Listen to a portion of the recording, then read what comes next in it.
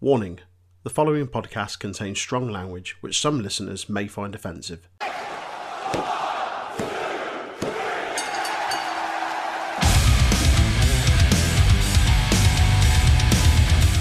The Untitled Wrestling Podcast is on all the usual social media outlets.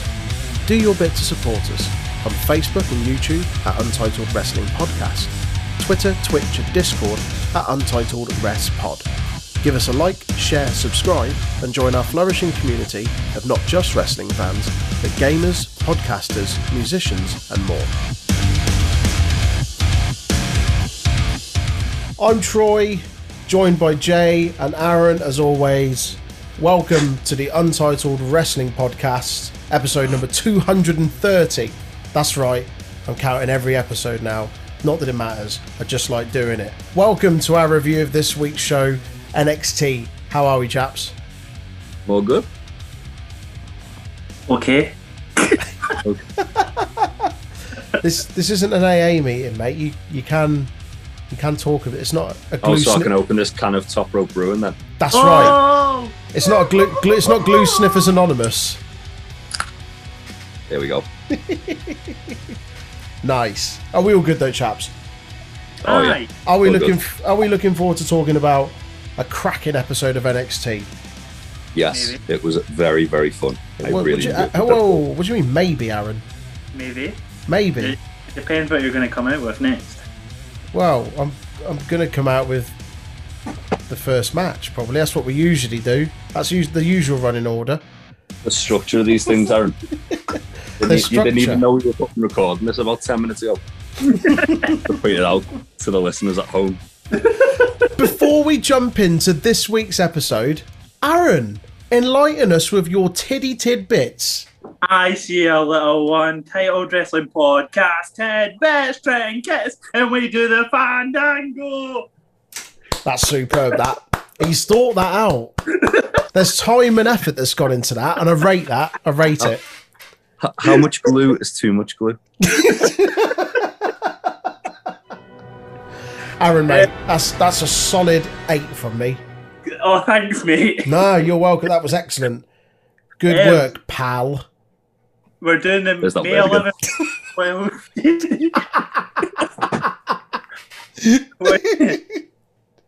Sorry, keep that laughter up, boys. There's more to come. May 11th and 12th, 1974, the man with the shitty shooting star is born, Billy Kidman. Hey, fucking hell. That shooting star. Good grief. Shitty shooting star, but underrated music. Well, yeah. This is true. This is Entrance true. music slapped. Yeah. 1977, the only thing glorious about him is his music. Bobby Roode is born. Whoa, how dare you? Easy He's enough. got a majestic beard. Okay. Don't disrespect Beer Money Inc. like that. 1987, the one in the Lucha House Party with character, Lindsay Dorado is born. Yes, Lindsay Dorado. Lindsay Dorado's a massive fucking geek, isn't he? Yeah. Power Rangers loves inspired Power Rangers, outfit. doesn't he? Yeah. We love Lindsay Dorado. He's cool. I'm still annoyed he didn't get to wear his White Ranger gear. I know, man. That was so good. Yeah. In 1995, at a taping in Atlanta, Steve Austin, that's stunning to you, and Randy Savage had their one and only singles bout for the vacant WCW US title. Savage won. Ah. There you go. I may hunt that down yeah, if it's on the internet. That's mad to think that Stone Cold faced Macho Man at some point. Like, they're from two different generations, but then you forget when Stone Cold's career first started. What before we year know was him that? as he Sorry, is Aaron. now. 95? 95, yeah. That was the year we were meant to get the start of the Savage and Michaels feud, wasn't it? Was it? Savage pitch. So there's like a famous sort of like, I don't know, I wouldn't say it's an urban legend because it's been like verified, but like it's like a kind of tidbit, if you will, where Randy Savage pitched as like a sort of like retirement feud to be like a 2-year feud with Shawn Michaels. Wow. And Vince was like, nah, I just want you to be a commentator, Randy. Oh, for fuck's sake. Which is why Randy left WWE. You Wow. got He got pitting commentary for another urban legend about Randy Savage. Well, Oh and I dear. think they spoke about that on the A&E documentary, but not the Triple H Booker T match at WrestleMania 19. Christ. Jesus. In 2013, Kenta Kobashi officially retires from in-ring competition. Ponglish Aaron. Aye, sorry. Use your words, Hen. In 2018, Rev Pro presents Epic Encounters. Ready? Right. Always. He likes to beat children. No, he likes to beat off the children, so he's going to beat a child. David Starr beat Curtis Chapman for British Cruiserweight Right, I'm going to be honest, neither one of those intros were good. Fucking hell. Fuck David Starr. Fuck David Starr.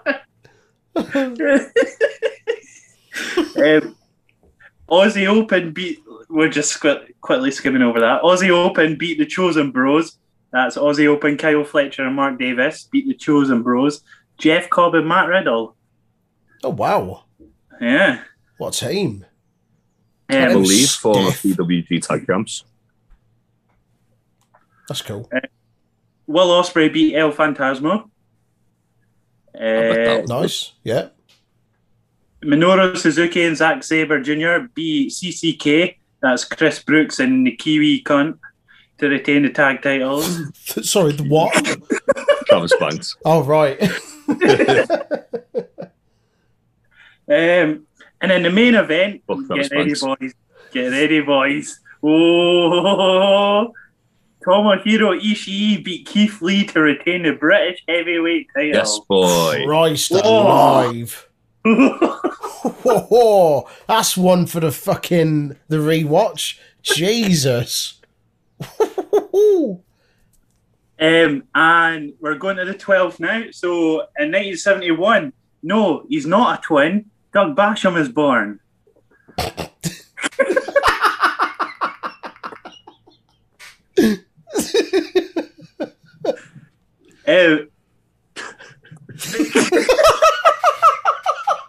Why is that so funny? It was the way he kind of waited for us to laugh and then started laughing himself. Ah.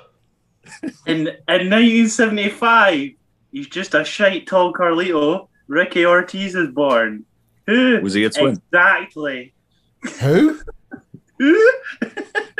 Who? Who? Was he a twin? No, he was not a twin. But that's just in case. Got to clear And these they- things up, mate. In 1983, his friends MSK only like him because he's got Kush in his name. Kushida is born. Hey!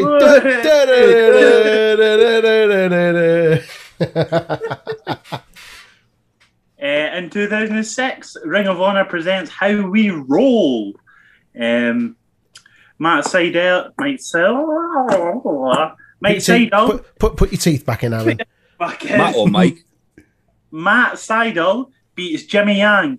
He's not had his Wang yet. I was going to say, it's Jimmy Wang Yang. It's just Jimmy Yang. Okay. Delirious beat Kikutaro and Nigel McGuinness. Nice. One of these things is not like the other there. Yep. Have you seen Kikutaro Troy? No. Okay. Oh boy. Oh boy. Bear with me while I get you a picture. Yeah. Yeah, send me a picture, mate. I'll carry on. Kings of Wrestling beat Adam Pearce and BJ Whitmer. Nice. Samoa Joe beat Apocalypse. Who's Apocalypse, Aaron? Well, I'll tell you. It's Victor from the Ascension. Oh. That's Kikutaro. What the fuck? It looks like a Snapchat filter. Yeah, he's a Japanese wrestler. I don't know why he's got the mask. He's like a comedy wrestler. He's fucking mental. Well, he's not going to be serious. He looks like a blind kid tried to draw Ronald McDonald. Jesus Christ. He looks like a Japanese mascot. Oh. It's like a fud. Looks like a foot. And that's hilarious if you haven't seen him before as well. Yeah, I know what Delirious looks like. Yeah. So yeah, Nigel McGuinness really fitting in the crowd there. Mark Briscoe beat Roderick Strong. Jay Briscoe beat Austin Aries. I didn't have a pun for him, so he's not worth it. Fuck Austin Aries. There you go. There's your pun. Fuck Austin There Aries. you go. Pleb. Christian Cage and Colt Cabana beat Bryan Danielson and Christopher Daniels in the main event. Ooh. Ooh. Ooh. Ooh. And finally, in 2019, in the main event of Rev Pro Mayhem in Portsmouth, Minoru Suzuki beat Shaft Samuels. Whoa. Hey! Hey! Imagine how Whoa. stiff that I match bet would have that been. was Fucking stiff hell. as a brick. Shah just body slamming Suzuki and Suzuki no Jesus selling. Christ. Thanks, Yeah. Aaron.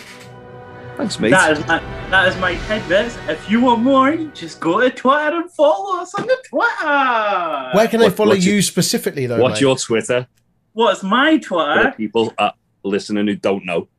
Aaron Statcliffe, AARAN Statcliffe with an E at the end. Saying Look it at like that. Jeff Jarrett. Fucking... That's AARANSTATCLIFFE. Double F. SUTTCLIFFE.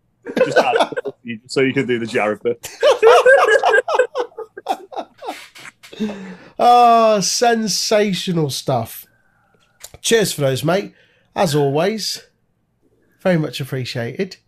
That's it. I'm quitting. My throat's dead now. Too many. Just get some hairspray or face paint or something, mate. That'll do.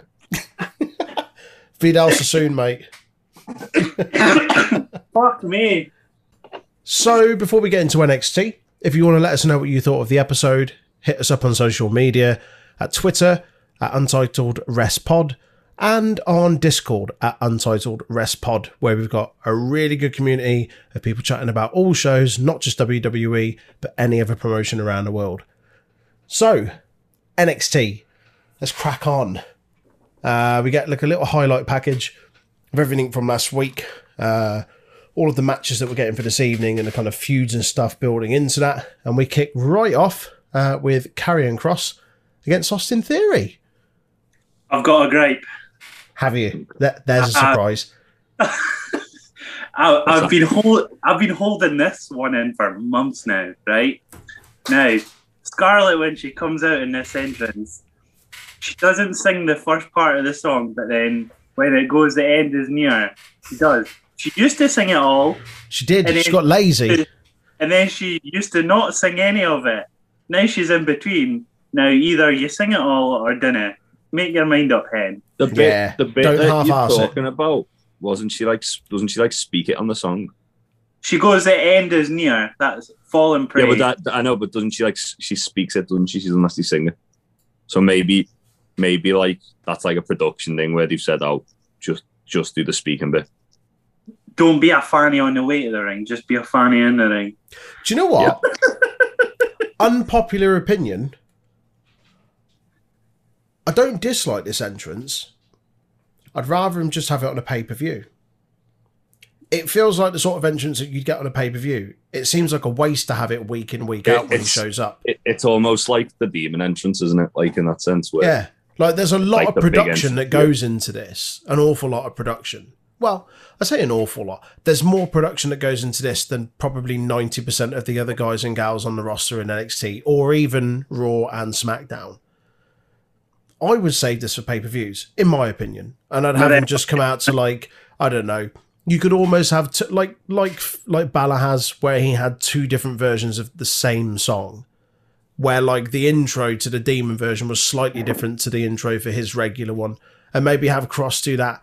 But I think it just feels a little bit kind of dragged out when you're just like, this is a weekly show. And we've got to watch them do like a fucking Eurovision lip sync for 3-4 minutes before they get into the ring. Like, that's just my opinion. But yeah, I anyway. think with that character, like maybe that presentation, though, you can't really you can't really strip that away, can you? Yeah, No, it's part of it. Yeah. It's part of his larger character. So the way they'd have to get around that then would be that they'd only have him actually like appearing on like pay-per-views or takeovers. He's this monster that when he goes, "Rawr," fire extinguishers blow at him. Speaking of his introduction, Theory and Johnny's face on the side of the ring. Really? As he's in the ring, just looking at each other like, what the fuck was that? Yeah. Gold. Brilliant. Onto the match. Theory manages to sort of duck and weave his way out of danger for the early few moments until Cross gets his hands on him after absolutely no-selling a drop kick and just swats him away. And that fires him up. And then he just goes to town on him. It just hits some heavy strikes. A little bit later, he hits a Saito suplex. He goes for a second one, but Johnny gets up on the apron and causes a distraction. The ref turns around, and that allows Theory to then poke him in the eyes. He gains a momentary advantage. It spills out to the outside of the ring, and Theory sends him into the barricade. Hits a short DDT also on the floor. And then Cross looks like he was about to get counted out. Theory then breaks the count, comes back outside and launches him into the ring post. At this point, commentary announced that Gargano would face Bronson Reed next week for the North American Championship. And then back to the action. Theory then mounts Cross with some punches back in the ring, hits a rolling drop kick off the ropes, gets a 1 count. Theory then hits a fall-away slam in the corner, but he gets... Cross gets right back up from it, rather. Hits a pair of Saito suplexes. Cross then followed up with his big forearm to the back of the head, which I'm just going to call time's up because that's what he shouts before he does it, and I'm assuming that's what it's called. Clobbers in the back of the head and then continues to beat on him down on the floor, a lot like he did when he faced Balor when he won the belt, where he just beats him in the back of the head, which always looks horrible. But does this the whole time with remaining eye contact with Gargano, who's kind of watching on the outside of the ring. And then he locks in the cross jacket and picks up the victory. No surprise there, really. I was surprised the amount of offense that Theory managed to get in. Like, there was a couple of points where I thought, I'm going to make him look this strong. Really? But at the same time, it did make Theory look all right. Yeah. At times he could kind of stand toe-to-toe with him. He could match him, certainly for power. And I thought he didn't look too bad coming out of this, albeit a predictable result.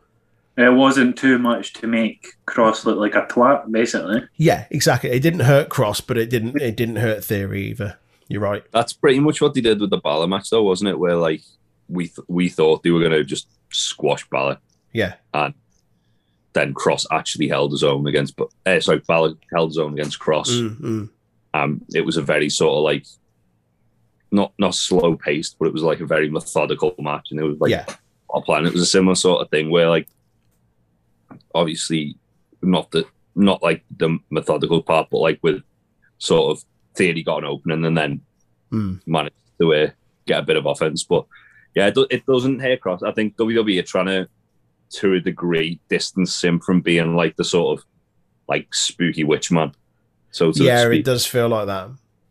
And they've like went in the build up to Balor, they were sort of portraying him more as like an MMA fighter, weren't they? And they've done similar sort of things. And even his offense, he was doing a lot more sort of like MMA style stuff in this match than he had been in previous weeks. I think that's just kind of like, like keeping it there because it's like obviously it's like the Undertaker entrance. He changed the style, but he still kept the spooky entrance because it's like a mind game almost. Exactly, yeah, and it's kind of it's a lot of what we say when we watch NXT UK, Jay, when we look at someone like Isla Dawn, where you go, well, they've just portrayed her as like just a spooky witch, and that's all she's got. Then they started to like give another kind of like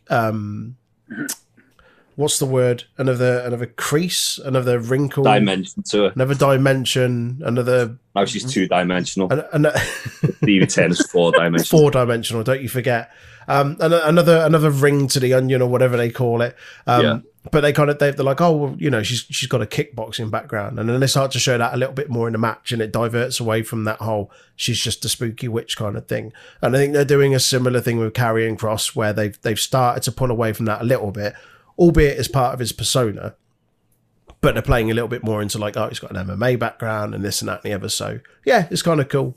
After the match, Finn Balor appears behind Kross, stood kind of on his shoulder, very reminiscent of when Kross appeared behind Finn when he issued his initial challenge for the NXT title, which is a nice little callback. I love that. I thought it was really clever. Very clever, very clever. Told him that he didn't want to wait in line. He wants to fight now. Kross agreed with him and just said, yep, let's do it soon. So do I. Let's go. Let's go. But we then go backstage. I think it's earlier on in the day in Regal's office. Leon Ruff bursts into Regal's office, says he wants a match. Regal says, you can't have a match, not after last week. You took a bit of a beating. And then he's like, well, I've been cleared to compete. And Regal's having none of it. Ruff then loses his shit, starts to kind of knock everything off the desk. And Regal says, nay, pal, get to fuck. You're not having a match. And he said, nay. And he said, nay, we are but men. Rock. After this, we get some tag team action. We get NXT Tag Team Champions MSK against Breezango in a non-title match. This was quite fun. It was a nice kind of like veterans against kind of new upcomers. And we see that in the very start of the match when Breeze and Wesley start and kick things off. Super uber quick start, like both men seemingly having an answer for each one's bit of offense and attacks. And then there's a really nice kind of mutual show of kind of respect, and they this one-upsmanship sort of thing, which is quite cool. All right, Michael Cole. Going super uber quick. Super uber quick. Mate, when I start to say it's boss time, shoot me. Fandango then tagged in, tried to slow the pace down a little bit with a couple of holes, but Carter didn't let up. He quickened the pace, which caused Breezango to clash heads off a kind of exchange off the ropes. The referee even then got involved in that little mix where he managed to duck down like a step over and then leapfrogged over Breeze. And then his stance afterwards was hilarious, him just kind of bounding about. You know what would have been better, right? If the crowd, I'm not saying it was a bad thing, this. I'm just saying it would be better if he just casually went into referee mode again. Like, just no sold it. Like it was nothing, like it didn't even happen. Yeah. It was so cool. It was after like Wesley jumped in the ring and he was like, sorry, pal, what are you doing? What was that? And Barrett on commentary's like, I'm not a fan of this. I don't like seeing referees being all athletic. It's the job, mate. Just fucking, you're jealous just because you ain't that athletic. You fud. Anyway. After the commercial break, Breezango are in control of the match. Fandango launches Lee into the corner, hits a Falcon Arrow for a 2 count. We then get told by commentary that Alexander Wolf is not cleared to compete in his match against Killian Dane, as apparently he's got a dicky tummy. We then see MSK hit that move that they still haven't given a name, where Carter does like a somersault and Lee just pushes him over. Fandango then tackles Lee into the corner. Then tackles Lee into Carter to break up that pin attempt. Breeze then hits MSK with a pair of super kicks. Fandango goes up top for an elbow. Carter manages to drop him with a big knee to the outside. He then follows up with a moonsault from the top turnbuckle to knock Breezango down on the outside. Back in the ring, Lee catches Carter's drop kick and uses that kind of momentum to smash him into Fandango in the corner. Breeze attempts an unprettier, but MSK then interrupt in a 2-on-1 and hit their end transmission finisher to pick up the win. After the match, both teams shook hands, and MSK addressed the camera and made it very clear that they wanted to face Legado del Fantasma in their next match. When was this called in transmission? When was this a thing? This is the first time I'd heard them refer to it as that. I was going to say, I've written it down totally confused. I missed it last week or something. No, I thought the same. And then I checked back through notes and stuff and was like, no, I hadn't mentioned that before. This is the first time it was called that. So, yeah, you weren't wrong, pal. We then go backstage. We see Johnny Gargano storm into Regal's office, and Regal's like, well, this is novel. I don't have a meeting, and I left the door open for you. Little callback to last week where he just barged into the meeting in between him and Scarlett. Johnny's like, you know what's happening here, come on. Oh, yeah, for me. Basically just comes in and complains that he's got to defend his title against Bronson Reed next week. And he's just like, you don't care about me, do you? He's like, of course I care about you. You're our NXT North American champion. Marketing and even made you your own headbands. They look lovely. He's like, yeah, they do look nice. And Johnny goes to grab the brass knuckles off the side, which Regal's got on this little plinth. And Regal's like, don't you fucking dare. And so he just grabs Regal's pencil and snaps it viciously over his knee because Johnny's well hard. Whilst he's got another 10 just in the pot sitting there. It's no bones to me, mate. I've got 20 more of those. I know we're not going to get it, but I'd love it if this was teasing like us getting Regal versus Johnny. Oh, mate. That'd be fucking Can you great. imagine? do it like a proper old school comedy match, though, not like... Yeah. Just, it'd be fucking awesome. Speaking of old school, we then get NXT TakeOver in Your House 2021 announced, which is fucking delightful. You're not a fan, Aaron? By Todd Pettingill. I don't know who he is. He was like the equivalent of Michael Cole before Michael Cole. Oh, really? Basically, he was like the backstage interviewer who was in the midst of everything, like between like Cole and BG. Oh, okay. Okay, fair enough. So they've had him on the book, like they've had him like working for WWE for years, but they only bring him out every now and again for shit like this. Right. I was surprised he didn't show up on Throwback SmackDown, to be honest. Okay, I'll have to go back and look. I didn't recognise him, but okay, now you mention it. He was on last year's. Yeah, he was on last year's. Was he? Yeah. He was. Yeah. I know who you mean now. Yeah. Right. Okay. Yeah. That makes sense. Thanks for that. Then we go to the commentary desk. I can't remember what it says, but Everrise are behind them with their cups and a sign, which is funny. I like Everrise now. I thought they were blurts before. They highly amuse me. I'm here for them. Apparently, they've got a YouTube show on the WWE's YouTube that they put out every Saturday. Everrise Live. Yeah. Everrise Live. And they were meant to be doing like a special live edition of it on Stand and Deliver with Elias. And it got bumped to the YouTube channel instead. Oh. We'll have to check it out. Might be a good watch. Yeah. After be this... better than Raw, mate. Well, yeah. I mean, it doesn't take much. I'd rather shit in my hands and clap than... Raw would be instantly better with Everrise. It would. Matt Martell coked up out of his mind, just shouting at people. Coked up frat boy. Yeah. Like a young Randy Savage. We then get Pete Dunne in the ring, coming out, claiming he's the baddest man in NXT, because yeah, he fucking is. He says that Cross is ducking him, calls out anyone in the back to step up. He then gets blindsided by an angry Leon Ruff. Yeah. By future murder victim Leon Ruff. It's just before the match starts where Wade Barrett goes, well, he's not medically cleared. Well, he is, mate, if you watch the show or listen to the show. Fucking he was hell. medically cleared earlier, you prick. Wade, mate, this is literally your job. Literally your job. Just listen. Listen. Watch that screen at the other side of the ring for you when the fucking promos and shit happen backstage. Barrett, listen to this podcast. Take a note or two, and then I'll be seeing you. Also follow me on Twitter. He used to live around the corner from me, Wade Barrett. Did he? Yeah. Went to university in Liverpool. Lived there. So there's a park like I live opposite. He lived like the other side of the park. So there's the little ditty for the day. There's your tidbit. Because you didn't get enough already from Aaron. There's another.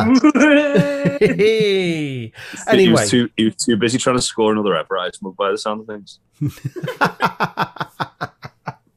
Into the match, Pete Dunne against Leon Ruff, an impromptu match.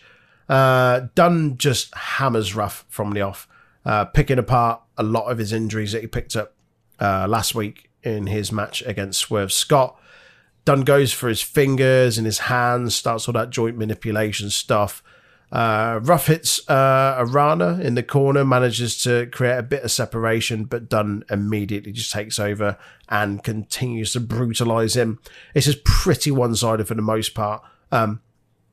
Anytime Ruff looked like he was going to fight back or kind of get himself back into the match, he was just picked apart, or any injury that it kind of sustained from the week before played a key part into it, where he didn't manage to kind of get his offense in as quick as he normally would. Ruff fights back again, hits a kick to the back of the neck in the corner and follows it with a missile drop kick. Dunne then drops him with an enziguri. Ruff goes for his springboard cutter in the corner, but Dunne catches him with a right hand in midair. And then after that, he locks in a triangle chokehold, and the ref just immediately stops the match. This was cool in that it didn't hurt Ruff too much. He's coming off the back of like a really brutal match from the week before, so he was never going to win this. But it keeps Dunne looking strong, keeping to his word. He's kind of welcome to all challenges sort of thing. And despite being blindsided at the start of the match, still managed to dominate 95% of it. So, yeah, it was all right. Wasn't too bad. Solid match for what it was. We then get a quick little backstage bit with Legado, just addressing Kushida, or rather Escobar, flanked by the other members of Legado, addressing Kushida. I want one of those Adidas NXT jackets. Oh, they're beautiful, aren't they? They're real nice. You won't find them on the Euroshop. No. Nah, disappointment. Excuse me. We then get a little video package. Frankie Monet is debuting in 2 weeks' time. Finally, she's already been there for a month. She's so bougie bad. She's so bougie bad. She's so bougie bad. That's all our music in the background done. I'm looking forward to this because I'm not familiar with any of her work from before. I know she was a fairly big deal, like a kind of cornerstone of the women's division over in Impact, but I didn't really see a lot of her stuff. Is she good? In Impact Knockout She's very good. You're gonna get very familiar with it because she's in Lucha Underground as well. Ah, yes, Lucha Underground. Who is she? What's her name in Lucha Underground? Taya Valkyrie. Oh, same name. Okay. Her and John Morrison have a wrestling wedding in Lucha Underground. Of course they do. It's it's such a good wrestling wedding. I love it. And now a word from our sponsors. Do you like beer? Of course you do. Do you like wrestling? You wouldn't be here if you didn't. Check out TopRopeBrewing.com, our very own Big Tasties brewery. They do a great deal of wrestling-themed beers, including Cold Stone Cream Austin Ice Cream Pale Ale and Papa Mango Pale Ale also. They also do an array of T-shirts, masks, cans, and mini kegs. Check out TopRopeBrewing.com, or if you live in the Liverpool area, go to the Brew Tap in Bootle. And Thatchface.com, where if you've got a minging beard, you can get beard balms, oils, and grooming kits. They also do apparel. If you put whatever you want in your basket and then go, Aaron, where do you get your discount? You go into the promo code at the bottom, type in UWP20 for 20% off. And proceeds of your purchase do go to testicular cancer charities.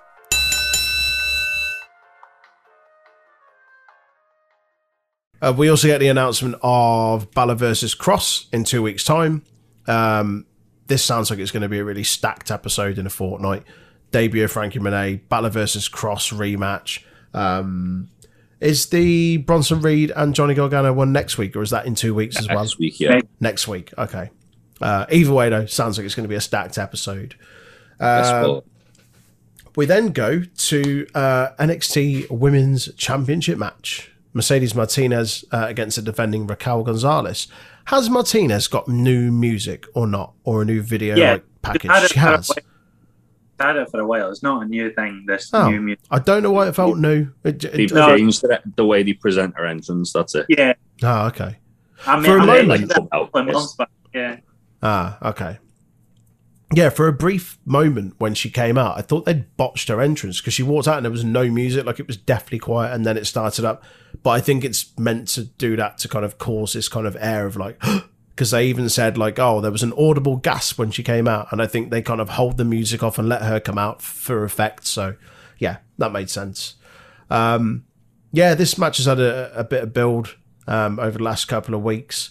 And yeah, another one I was looking forward to. Gonzalez continues to, I say improve. She's improved a lot over the last year, but continues to kind of show why she's in the position that she is. And Martinez is someone that I haven't been too familiar with, although she's been in a couple of the Mae Young Classics. I haven't been too familiar with her work, but I thought she looked really good in this. You've watched her live. She was in the Rumble. I don't remember a lot from the Rumble, mate. I was hammered. I was hammered. Been drinking in the Texas sun for 3 days. You're lucky I remember you, pal. Whoa! That's that word again.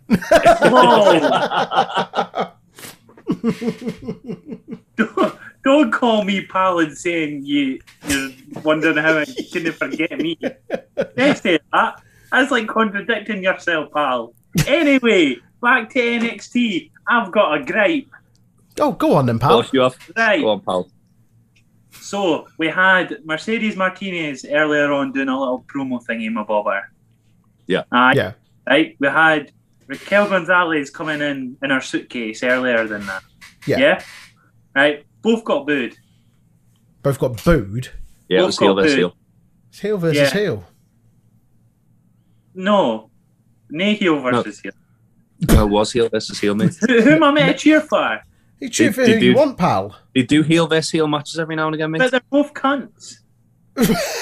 Or they're meant to be cunts. That's not my problem, mate. That's a you thing. So come on, pal, play the game. Who am I meant to cheer for? Come on, pal, play the game. Fuck's sake. A heel versus heel match, they do them from time to time in WWE. It happens, mate. It's fucking pish. Who's the biggest fucking... You just meant to pick one, mate. Pick a side.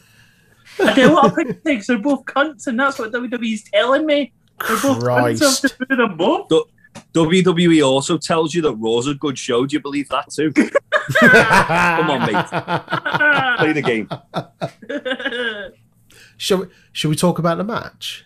Yeah, because it was awesome. It was a good match. Bloody house fight. You can laugh all you want, Aaron.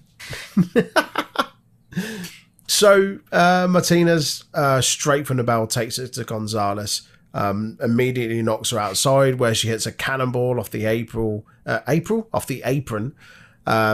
She then follows up with a big knee, smashing Martinez into the smashing Gonzalez into the barricade. Fucking hell, Troy, put your teeth in. They both manage to get back into the ring. They both then trade blows until Martinez comes up and hits a short arm close. Gonzalez hits a short arm clothesline, follows up with a power slam for 2.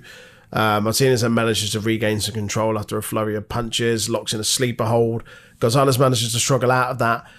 She does eventually get out of it, and Martinez takes it to her in the corner, hits a big swinging neck breaker off the top rope, which looked really cool. She got a 2 count off that. Martinez then hits a spear on the apron, gets another 2 count. Considering Gonzalez is put across as this big kind of domineering kind of powerhouse figure, Martinez got an awful lot of offense in this and looked really, really good. But then every time she did hit something, it didn't take long before Gonzalez got back up and just showed that she was a fucking kaiju. But yeah, Martinez looked awesome. Gonzalez then uses Martinez's momentum off the ropes to hoist her up and over for a power bomb, but ends up draping her onto the top rope, which looked like a nasty landing, and she then rolls out onto the mat down. She then slammed her into the barricade and the steel post and nearly pinned her off that. After some back and forth between them, Martinez then reverses the single arm power bomb, hits a fisherman buster for a near fall. Martinez hits a low knee and then kind of runs in to hit the finish, but then was met by a big boot and then that single arm power bomb for the victory for Gonzalez.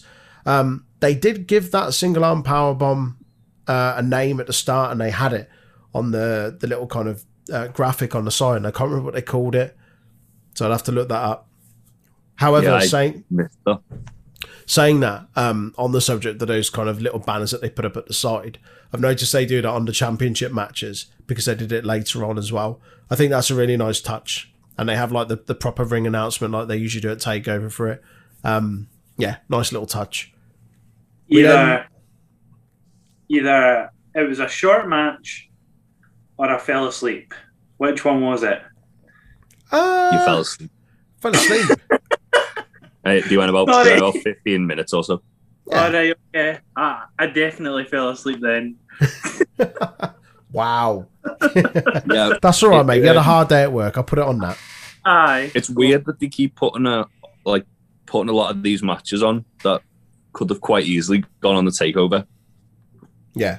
They just throw one out. Both of the championship matches on this week's episode should have been on a TakeOver. And I'm just thinking of like Bronson Reed versus Gargano next week in the cage match. Should be on a TakeOver. It should be on your Should be house. on a TakeOver. It's in your house. Get the blue bar steel cage out. Yes. Oh, mate. Yes. Bring it back for one night only. What a missed opportunity. I mean, it can still happen. It's still, a month away? Yeah, but Bronson and Gargano is in 2 weeks. In your house is a month away. Oh, sorry, next week. Yeah, exactly. 3 weeks space. We can squeeze an arcade match in between. It's fine. Fine. This is NXT, mate. They don't roll like that. That's fine. Don't worry about it. That's fine. It's a different match. It's a different cage. It's fine. That's all right. We'll see them in a cage match another 11 times before in your house. It's quite fitting that someone in WWE said that Blood and Guts set the industry back 30 years. The same week that NXT are bringing back a pay-per-view from 30 years ago. Exactly. Bit odd that, isn't it? But... Toss pot. Toss pot.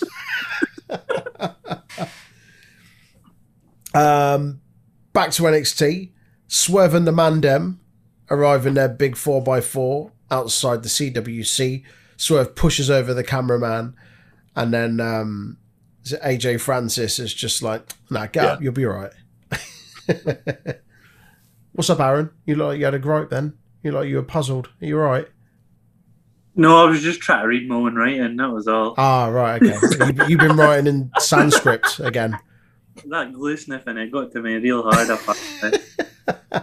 Did you use your spray paint can by mistake? The paper. Got it on and use it on your mouth. Witness me!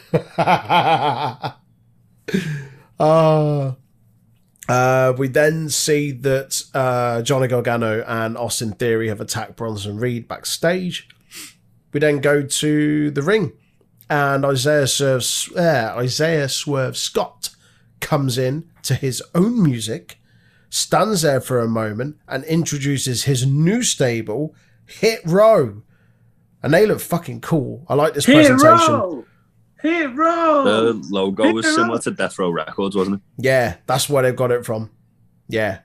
It's cool. It's awesome. I love this. The presentation is quality. The music was stuck in my head all fucking night. Yeah. Yep. As soon as I heard it, I was like, that's going to be stuck in my head all day. Yeah. It was. That's quality. Jay comes down and just promises that NXT aren't ready for this group, and says that the last 6 months or so he's been kind of like plotting, and talks about how he was kind of presenting himself wrong, and he's kind of doing what's true to him, and aligning himself with people that he trusts and stuff like that. And then he introduces each member of Hit Squads. You've got Top Dollar, aka AJ Francis, Ashanti the Adonis, and B-Fab, aka, is it Brianna Brandy? Brianna Brandy. Each of them kind of like spit some bars, which is kind of cool. The camera angle for this is really cool. It's certainly for like Top Dollar's bit, where it was like a really imposing image. The camera is kind of below him. Yeah, it was him like looking over at the cameraman, wasn't it? Yeah. Really cool. She was rapping on the theme, wasn't she?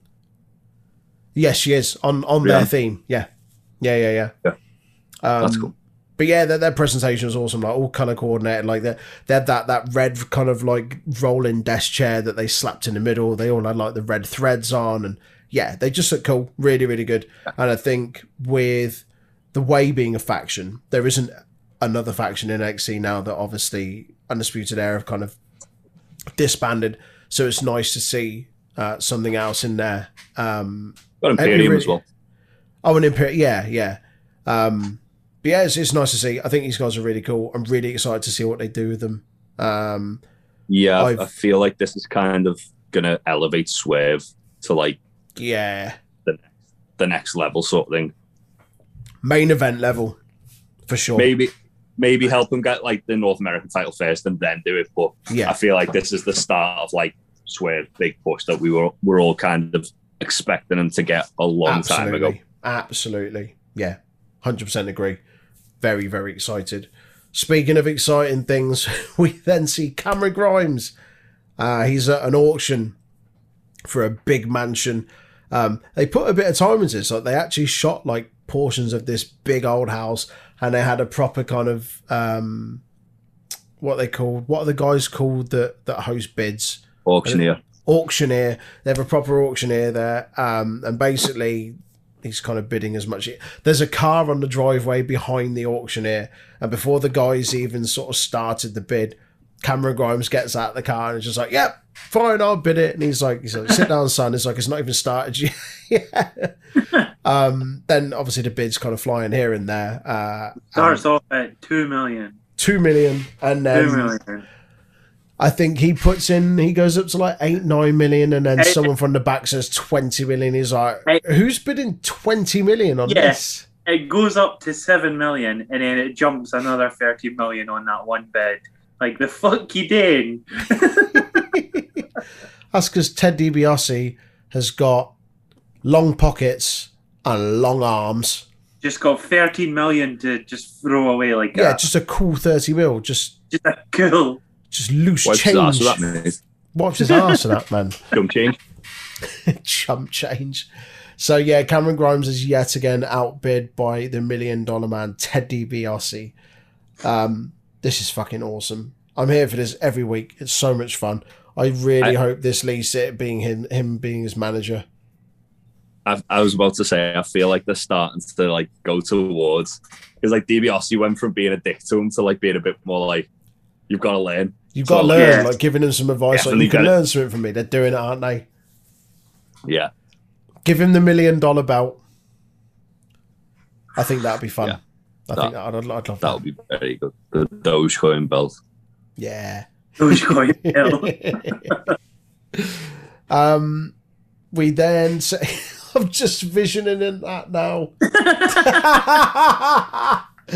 But he calls it Dogcoin, and it's just got pictures of dogs' faces on it, but like diamond encrusted dog faces. Or a Bitcoin belt, and it's just got like the B dollar like things on it. Or just a belt, and it's Cameron Grimes' face. That's it. Maybe on a scene it's been a belt. Just give us a really over-the-top lavish belt that's only deserving of someone like Cameron Grimes. It's not even a circular belt. Like, the main plate is his head. Yeah. Be amazing. There's then a video package with Zoe Stark basically promising that her next win over Toni Storm won't be an upset. A lot of people called her victory over her a couple of weeks ago an upset, and she says this time it won't be an upset. It will just be a victory or something. I don't know. It'll still be an upset. Let's be honest. Yes, it will. It will still be an upset. The next match on the card is Kyle O'Reilly against Oney Lorcan. I don't recall this match even being announced. It just sort of came out of nowhere. They squared up to each other outside in the parking lot earlier on. Oh, yes, they did. They showed a little earlier today thing, didn't they? That was it. Okay. Kayfabe reason why Oney Lorcan did that. Do you reckon he was just waiting around the car park, just trying to pick a fight with someone? Pretty much. Yeah, he was bored, and he was just like, I'm going to pick a fight with someone in the car park. You've not beaten anyone in a while. I don't respect you as a human being. Into the match, O'Reilly just matches Lorcan's kind of early physicality. Both men jockeying for position and jostling all over the place, trying to one-up each other. O'Reilly then kind of demonstrates a lot of his mat-based skills and his holds and his like kind of grounded technician. Lorcan uses a lot of his power and strength advantage to hit some big strikes on him with his big fucking weird alien-like fingers. He's got hands like a chimpanzee's, hasn't he? the really long fingers, and then just a normal sized thumb. Marsupial, is that the right word? Yeah. Him and Primate should team up and just be called like Gorillas in the Mist or something like that. Gorillas in the Biff, because he used to be called Biff Busick. Gorillas in the Biff. Oh God. Pete Dunne then gets up to cause a distraction, just long enough for Lorcan to take advantage. Wears him down with some big chops again. O'Reilly then answers back, hits him with a series of kicks and some chops of his own. He locks in the heel hook, and Lorcan uses that momentum to roll over and continue into the rope to break the hold. Into the finish of the match, O'Reilly finishes things off with a brainbuster and a big diving knee from the top rope to pick up the victory. After the match, Dunne and Lorcan then attack O'Reilly until a wild Bobby Fish appears and we get a surprise return to save Kyle O'Reilly. This was good. His leg didn't break this time. His leg didn't break. He didn't do a Kevin Nash and his quad didn't go on the way down to the ring. You missed my joke last week, Aaron. Oh, no. One then. No, I'm not going to tell it now, mate. Don't worry about it, mate. Don't worry about it. It was a good joke, though. It involved quads and it involved Kevin Nash. I genuinely laughed a lot. I popped the boys, didn't I? Pop the boys. Aaron's looking more and more angry as he goes. Wait, no, because we've had 2 or 3 quad jokes, and I don't know if we've already done it or not. I hadn't heard it before, unless it was like a really long time ago. It would have been, yeah. Anyway, Bobby Fish, big surprise. We've been waiting for ages to kind of, wondering rather for ages when he was going to reappear and show himself again. Certainly after everything with Undisputed Era breaking up and Strong going away and O'Reilly and Cole having their little feud. So yeah, it's really nice to see him back. It was a bit awkward when they were like shouting at each other in the ring, though, wasn't it? Yeah, I was going to say they had an exchange of words in the ring where he was just like, it's good to see you. Yeah, and you too, mate. It's like when you see someone you know across a car park. Dan! He hasn't heard me. Dan! For anyone that hasn't seen Alan Partridge, it's a reference from Alan Partridge. Just Google Alan Partridge, Dan. You'll understand what we've just done there. Yeah. But yeah, Bobby Fish comes back. They have an exchange of words in the middle of the ring. Basically, kind of Kyle gets over to him that, I'm doing my own thing now. And Fish says, yep, I can see that. I've got my own scores to settle, kind of motioning towards Lorcan and Dunne, and says, I'll see you when I see you. That'll be an interesting thing. Where do you think that'll go? I've got a couple of theories. War games? War games! Firstly, if you're going to say it, put some stank on it. Go on then. War games! War games! There you go. Yeah, I can see it being Team O'Reilly versus Team Cole at War Games. Okay. In which case he'll pick Bob Fish and then Bob Fish will turn on. Ooh. I would like... Now, we've seen all of the Undisputed Era members kind of go off and forge singles careers. Adam Cole had has done and will do and has a singles career on his own. Kyle O'Reilly's bust out of it and had a singles career. Roderick Strong had a singles career before joining the Undisputed Era and can easily do that. Yeah. Bobby Fish, not so much. Interestingly Bobby Fish is enough, more than capable, and it would be nice to see that happen. Well, interestingly enough, like they've got like the old Evolve pay-per-views on the network, haven't they? Mm-hmm. So the first couple of shows like that Evolve did, they were kind of positioning Bobby Fish to be like the big star. And there's guys like Adam Cole and Kyle O'Reilly and Roderick Strong on the undercard. So it's like weird to see that, like, yeah. Then now we're talking like, oh yeah, well, Bobby Fish could be the breakout star. Like before that, he was kind of like seen as being like the guy who was going to be a big deal. That's pretty cool. That'd be nice as like if they went with that. I'm not too familiar with his work before WWE. But I've always enjoyed him in the ring. They were Red Dragon, weren't they? Yeah. And they were managed by Shayna Baszler as well. No. Yeah. Wow. There's a match they have in Ring of Honor against the Young Bucks, and Shayna's managing them. And I think Shayna gets double super kicked. Fucking hell. That's after pretty like cool. trying to like kill her through the clutch, one of the Young Bucks. What I'd like to see is both O'Reilly and Fish go off and kind of do their singles thing, but they have each other's back when they need it. So they'll tag every now and again, but they're kind of their own guys. We'll see. It's a big talking point, and it's on a massive positive. It's just good to see Bobby Fish back because he's been plagued with injuries. Jacked, but he looked thick. Very, very, very pleased to see him starting back. to get a bit of that Trent 7 bod on him, isn't he? Trent 7 dad bod. Don't worry, he'll be dropping down to 205 soon. He'll be competing against fucking Kushida.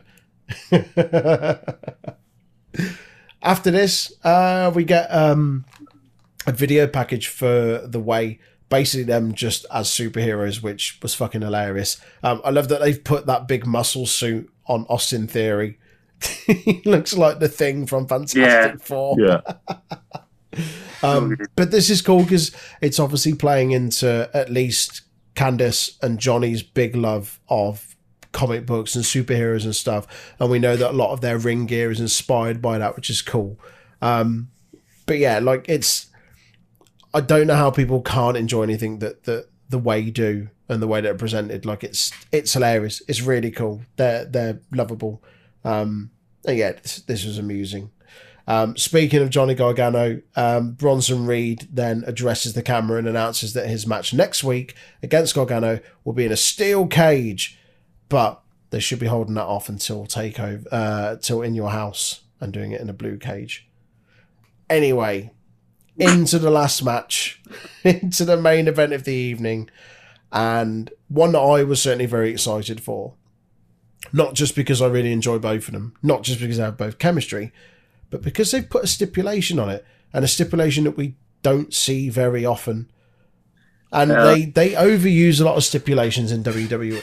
Because let's be honest, a Falls Count Anywhere, a no DQ, a street fight, and whatever else pretty much all fall under the same bracket. Whereas a 2 out of 3 Falls match is very different.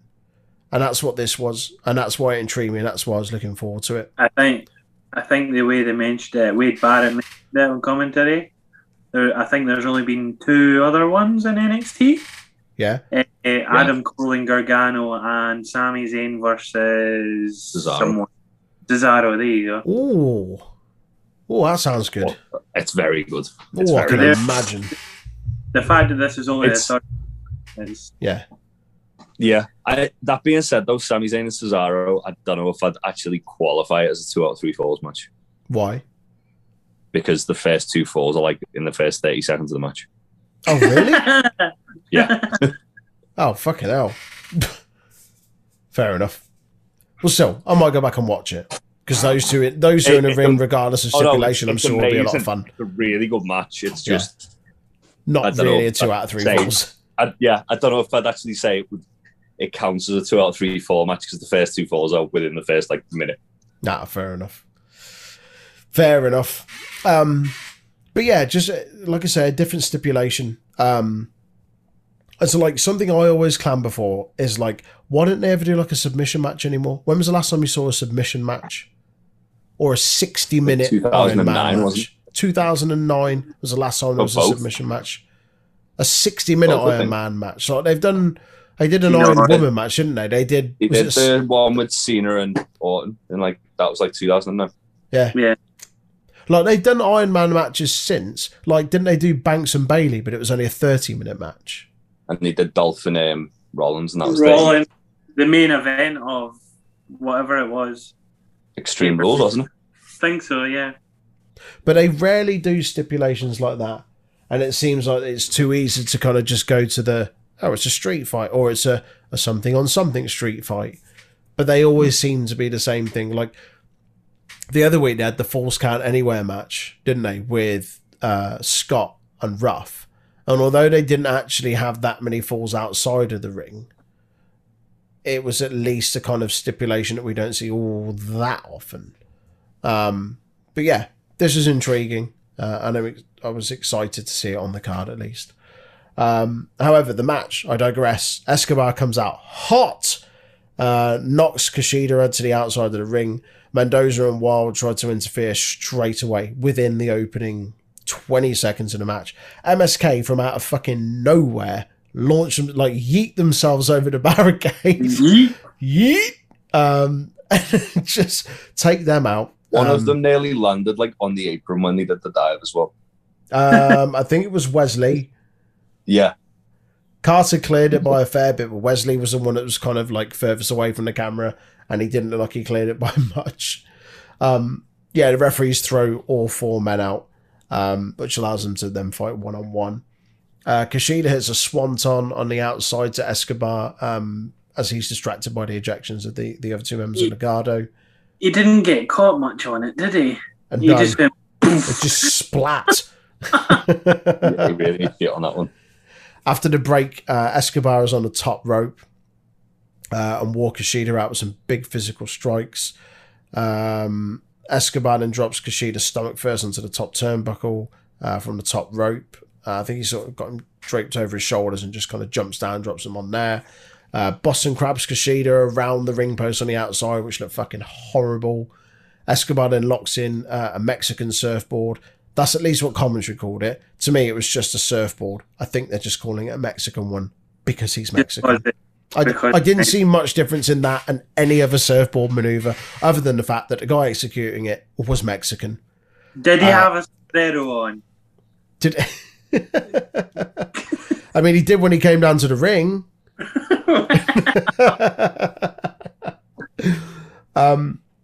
He then transitions, puts Kushida into a camel clutch, continues to dominate and stay on top of him. Escobar remained on top for quite a while, had a fair amount of the offense. Kushida did manage to try and fight back, but was caught by a knee strike. That allowed Escobar to plant Kushida with a Phantom Driver and take the first fall. Escobar... That was a horrible looking Phantom Driver. It is. Yeah. There was a couple of moves in it. There's one a little later towards the end of the match look bloody awful as well. But yeah, straight after that Phantom Driver, Escobar just looked and kind of carried himself quite cockily.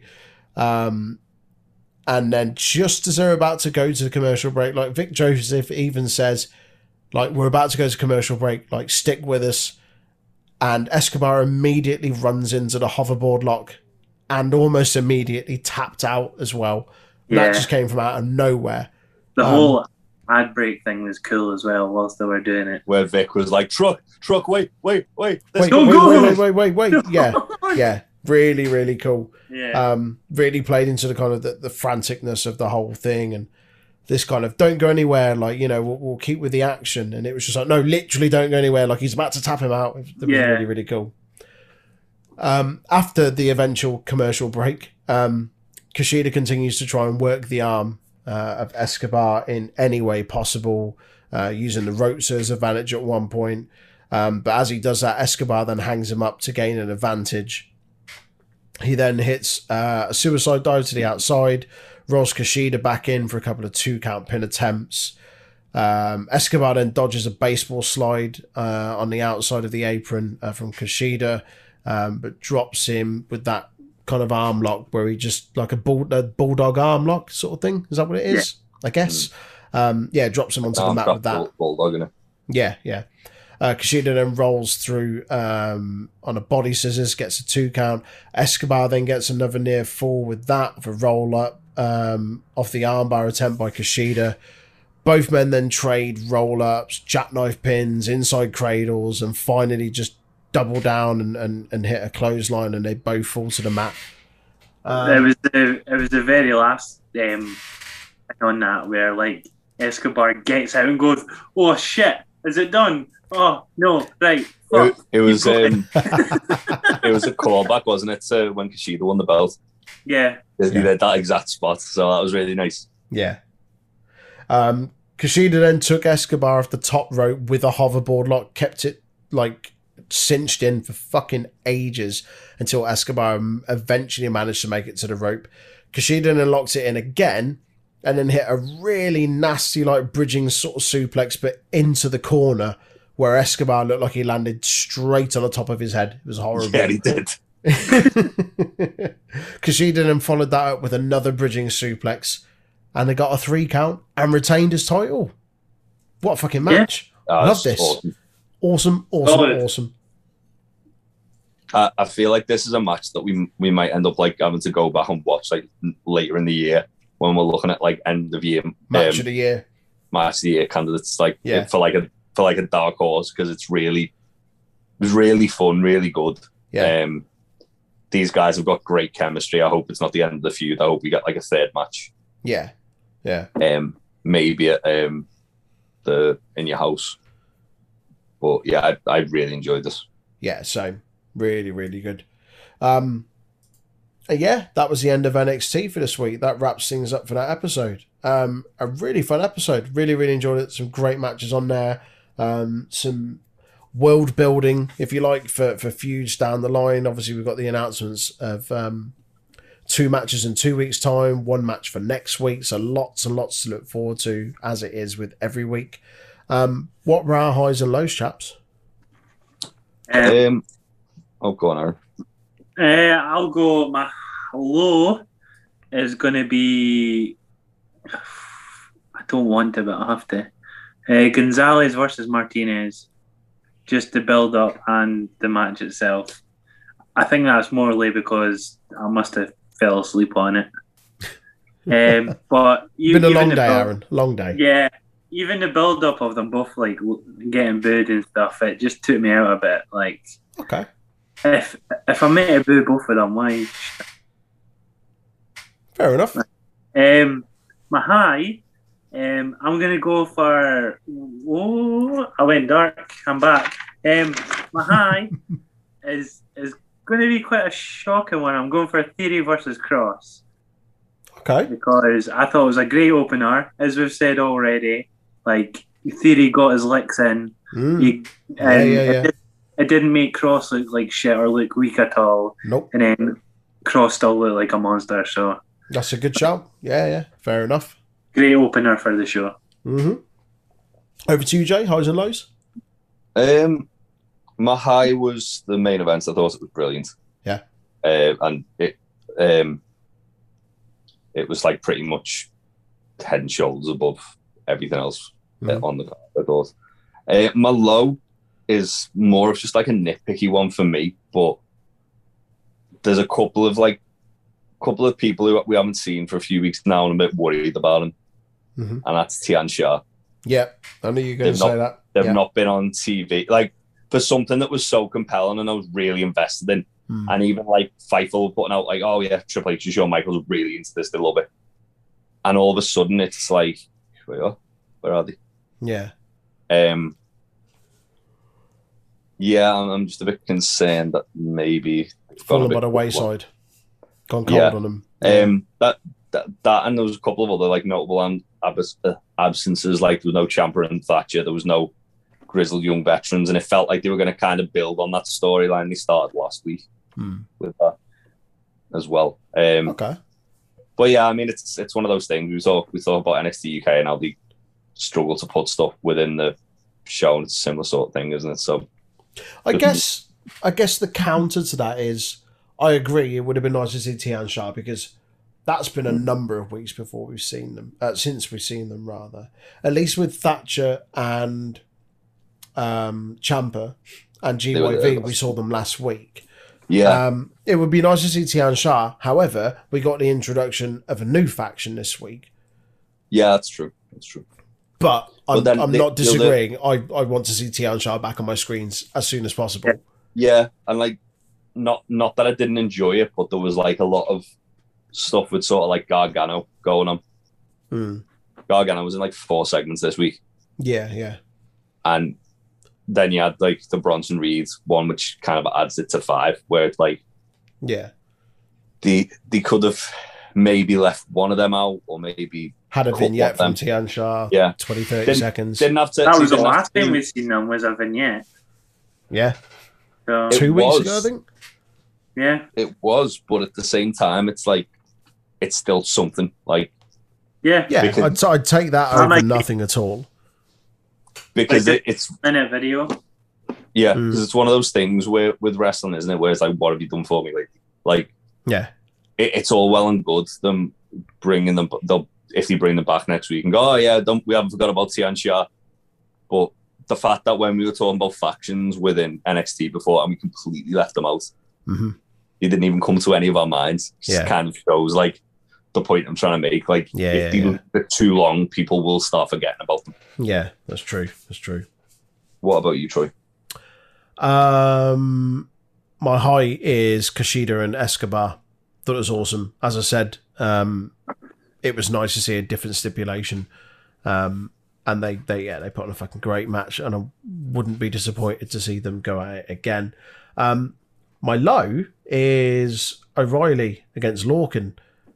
Just didn't really do anything for me. It was just a bit dull, and that's not a slight on either of them because I really enjoy both of them, but this was just a bit shit. Not shit. It wasn't a shit match. It was just it just didn't do anything. It didn't really go anywhere. It didn't really have a place for me. Like, not every match has to have build to it, but just shoehorning it in. Oh, here's what happened earlier today. Oh, why are you in the car park? Oh, I want to fight. Right, okay. Well, there's got to be a bit more to it than that for me.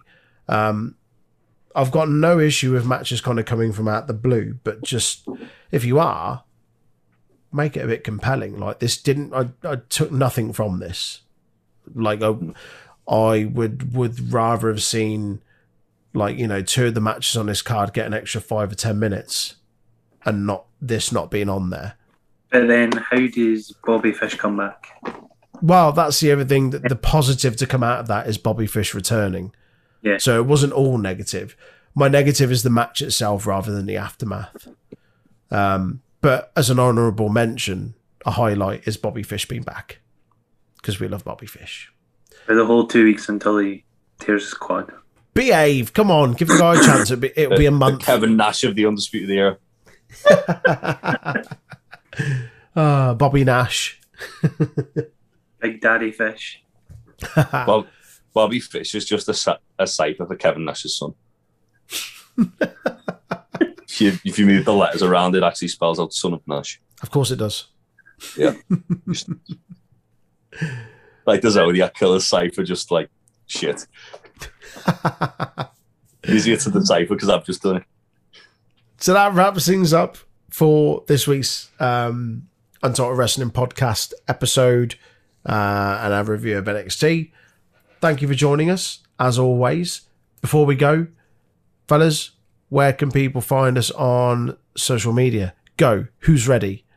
I'll do it. Untitled Wrestling Podcast at Facebook and YouTube, where you can see old live streams, actual live streams when we do them, retro watch-alongs. You can also do getting to know yous on the YouTubes. And if you go to Untitled Rest Pod on the Discord, join our server, where not just wrestling fans are on there. We talk about, obviously, wrestling, Marvel, gaming, films, all the shebangs.